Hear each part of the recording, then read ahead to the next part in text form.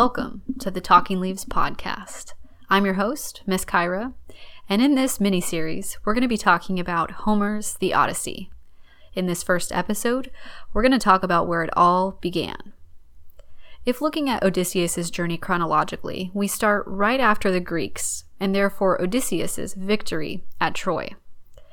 In fact, Odysseus played a fundamental role in the victory at Troy. But first, let's talk about why the Greeks, and Odysseus and his Ithacan men, were at war with Troy at all.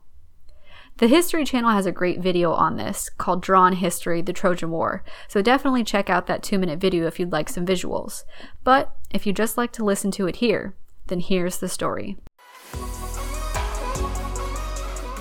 A long time ago, as the myth goes, there was a wedding. Yes, a wedding, a joyous occasion. A mortal king and a sea nymph were saying I do. And they invited all the gods and goddesses. Except they didn't invite the goddess of discord, the goddess of disagreement, named Eris. Because who wants that at their wedding? The answer is no one. Except maybe the Kardashians.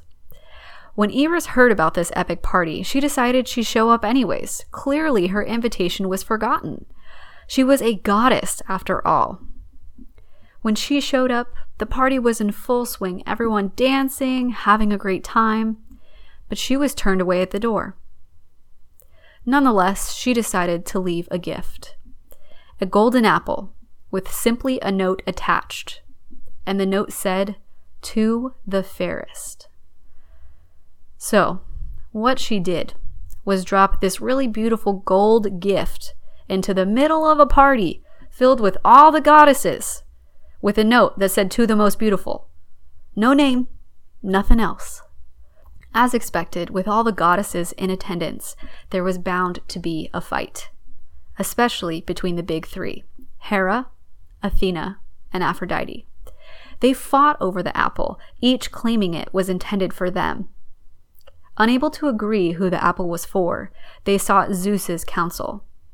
But Zeus knew this for the trap that it was, and told the goddesses to seek the counsel of a man renowned, a man well known for his judgment, Paris of Troy. Merely a mortal man, the goddesses knew they could manipulate him to their favor. Hera offered to make him king over all of Europe. Athena offered him glory, wisdom, and skill in battle. And Aphrodite, the goddess of love, offered him the most beautiful woman in the world. What do you think the man chose?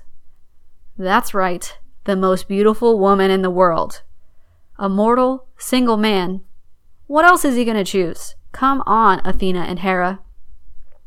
So, as promised, Aphrodite told Paris how to get the most beautiful woman, Helen of Sparta. However, there was a slight issue with this. Helen was already married. She was decidedly unavailable. And there was nothing more important for women in this time period, in this culture, than total faithfulness to their husbands. This didn't matter to Paris. Oh no, he was promised this woman. It isn't really clear how Helen felt about any of this, but Paris kidnapped her, or helped her escape, we don't know, and took her back to Troy. Needless to say, Helen's husband, Menelaus, upon his return home, was incredibly unhappy to find his most beautiful wife missing.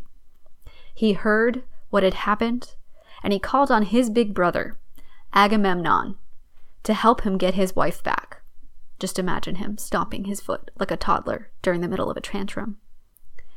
An important piece of information is that Agamemnon is not just a regular older brother who's going to help his younger brother get something back from the bully. Oh no. Agamemnon is the king of other kings in Greece. So when he says he'll help his little brother, he's going to pull all of his friends with him and all those he rules over.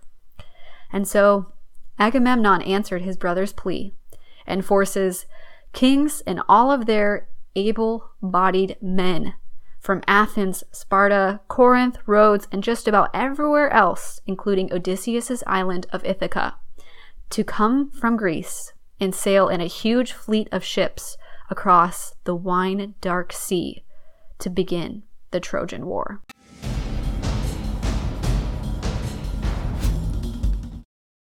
That is the story of what started the Trojan War. But let's talk a little bit about why it lasted for so long. Agamemnon called all men from all nations in Greece to war, which, in his estimation, would only last a few weeks. Clearly, though, he was overestimating his ability and forgetting about the prophecy the Trojan wall protecting the city would never fall. It wouldn't be a Greek epic without the mortal man angering a god or two, which never ends well. Instead of a few weeks, the war lasted 10 years. Note, never anger a god, but since there were so many and the gods were so petty, it was fairly impossible to avoid doing, which makes for some really great myth.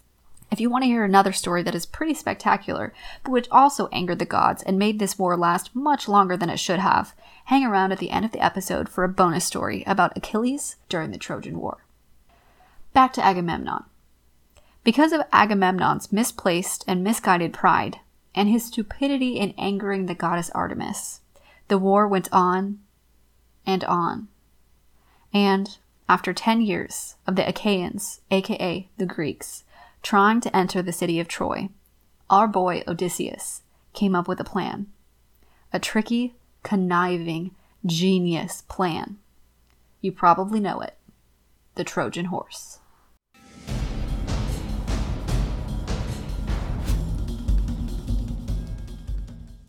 Making it seem as though they had retreated, or at least as though they, the Greeks, were not going to attack, they left a giant statue of a horse. Remember Poseidon's symbols and powers? Well, Poseidon favored Troy, so this was a gift, supposedly, to Troy for withstanding this decade-long war.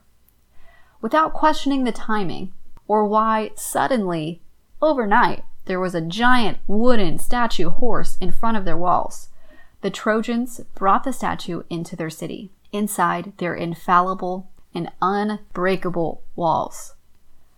And then they partied all night, and after hours of celebration, the Trojans all slept.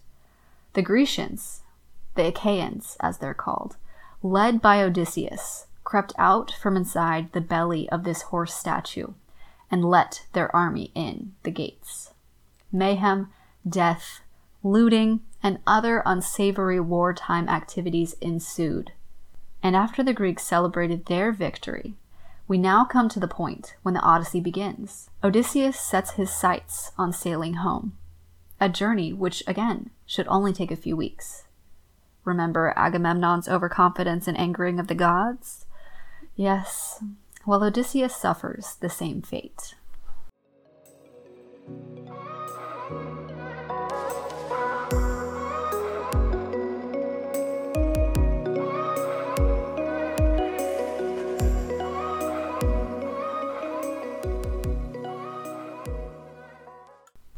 In this part of the episode, I'm going to talk to you about the Odyssey itself, particularly some important features you need to understand and know about before you read it. First, the structure. The Odyssey is what is known as an epic poem. Don't let the word poem frighten you. It's still a story. But at this time period, in this culture, storytelling was an art form.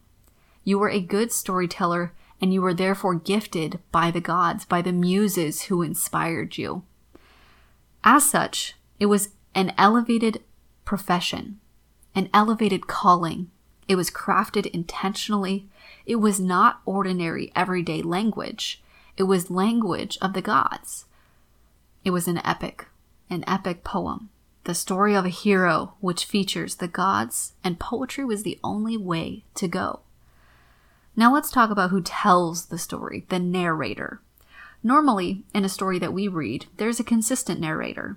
But because the Odyssey is cobbled together several hundred years after it supposedly took place, and even several hundred years after it was initially told as part of the oral storytelling tradition, it's a mixture of a lot of different versions of the story put together into a cohesive whole. So, sometimes there's different narrators. In some parts, Odysseus himself is the narrator. In other times, it seems like a third-person omniscient narrator who knows everything that's going on. And yet, in other times, it's a third-person limited.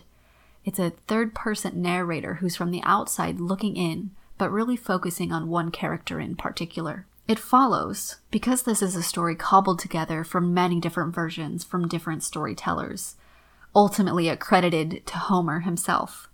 It follows then that the narrator would change to suit the preference of each storyteller, or to suit the needs of that particular scene.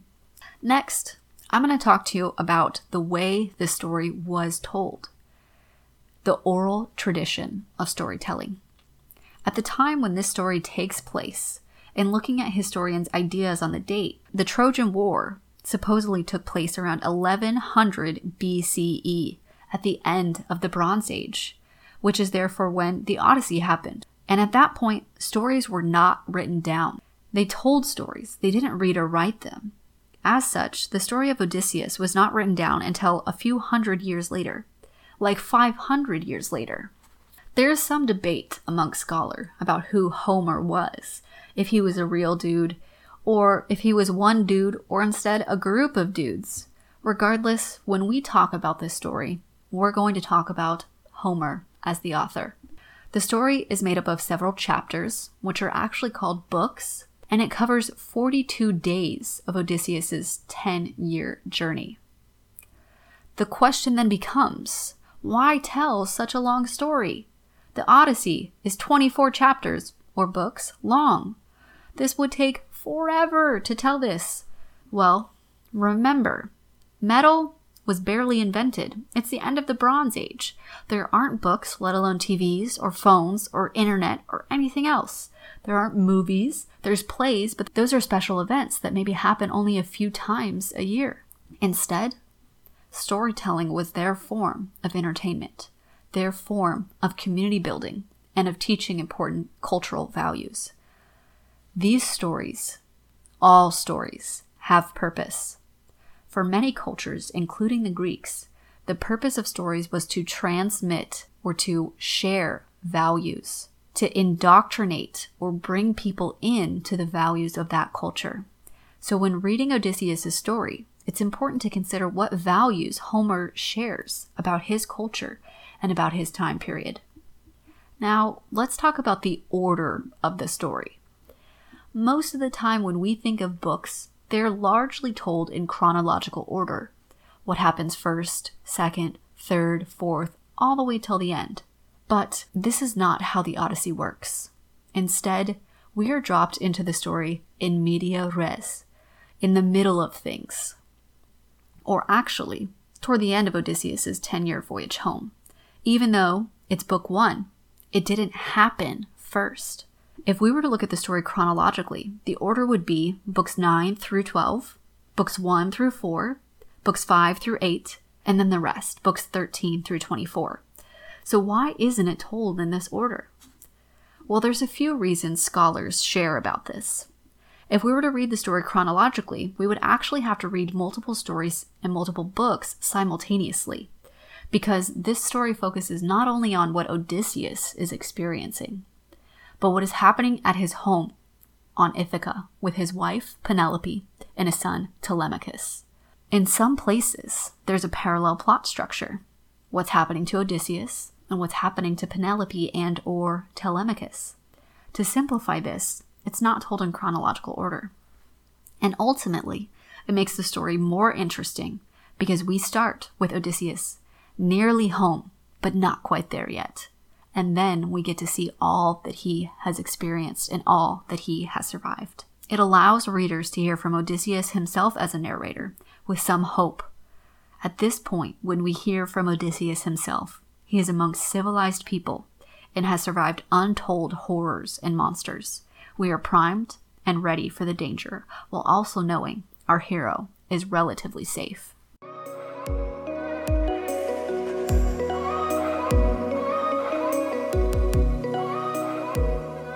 We've come to the end of our episode. For the most part, you're ready to start reading the Odyssey. Get ready for a wild journey filled with monsters, gods, and goddesses, and a genius, yet stupid, hero. In the next episode, which will be a short one, I will talk about Odysseus and his journey to becoming king of Ithaca, a husband, a father, and then a leader of a ragtag army of Ithacan farmers called to the Trojan War. Don't forget to stick around for the bonus story, Achilles versus Hector, a prince of Troy. The Smackdown!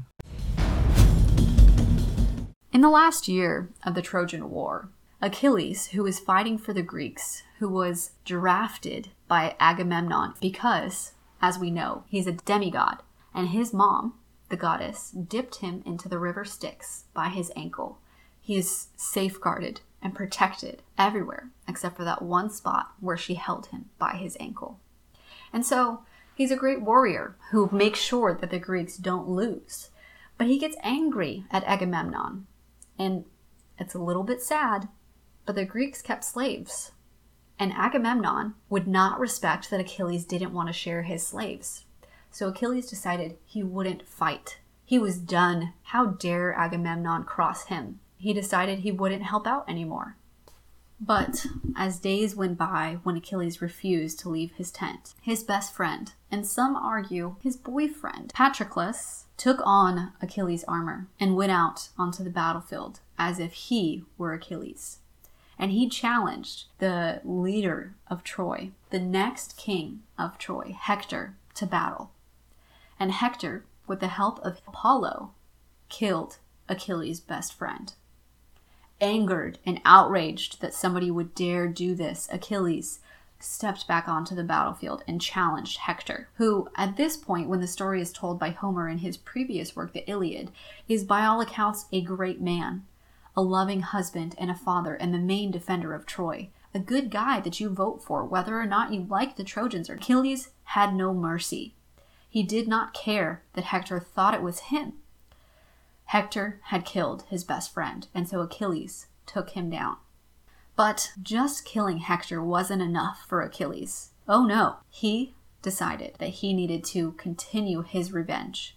And he took Hector's body and strapped it to the back of his chariot. And he rode his chariot back and forth in front of the Trojan wall, showing off his victory to Hector's family, to his people, and not just one time, but continually for days. And if you've ever read anything remotely Grecian before at all, such as the tragic plays Antigone or Oedipus Rex, then you perhaps know the importance for the Greeks of burying their people. If their people are not buried, they cannot cross into the underworld. They cannot reach the afterlife. They become listless spirits without a place.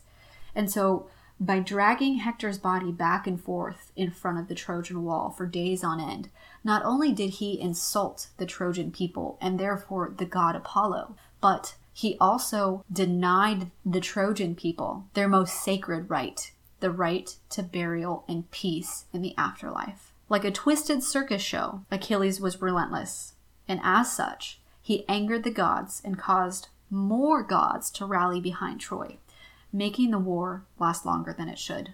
And ultimately, if you know anything about Achilles, he dies through a chance and actually God-gifted shot through his ankle, his only weakness.